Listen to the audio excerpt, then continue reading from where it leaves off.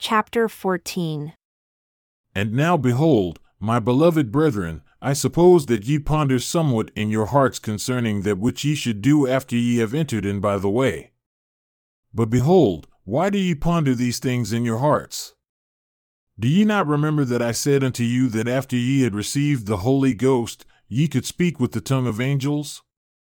And now, how could ye speak with the tongue of angels save it were by the Holy Ghost? Angels speak by the power of the Holy Ghost, wherefore they speak the words of Christ. Wherefore, I said unto you, feast upon the words of Christ, for behold, the words of Christ will tell you all things what ye should do.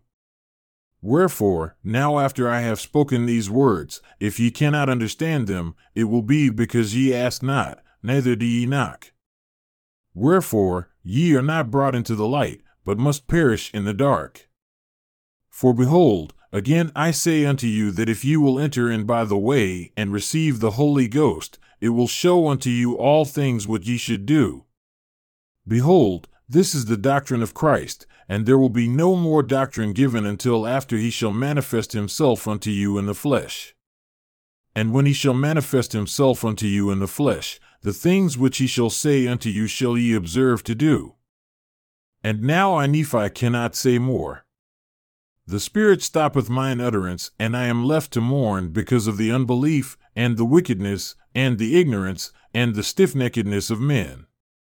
For they will not search knowledge nor understand great knowledge when it is given unto them in plainness, even as plain as word can be. And now, my beloved brethren, I perceive that ye ponder still in your hearts, and it grieveth me that I must speak concerning this thing. For if ye would hearken unto the Spirit which teacheth a man to pray, ye would know that ye must pray, for the evil spirit teacheth not a man to pray, but teacheth him that he must not pray.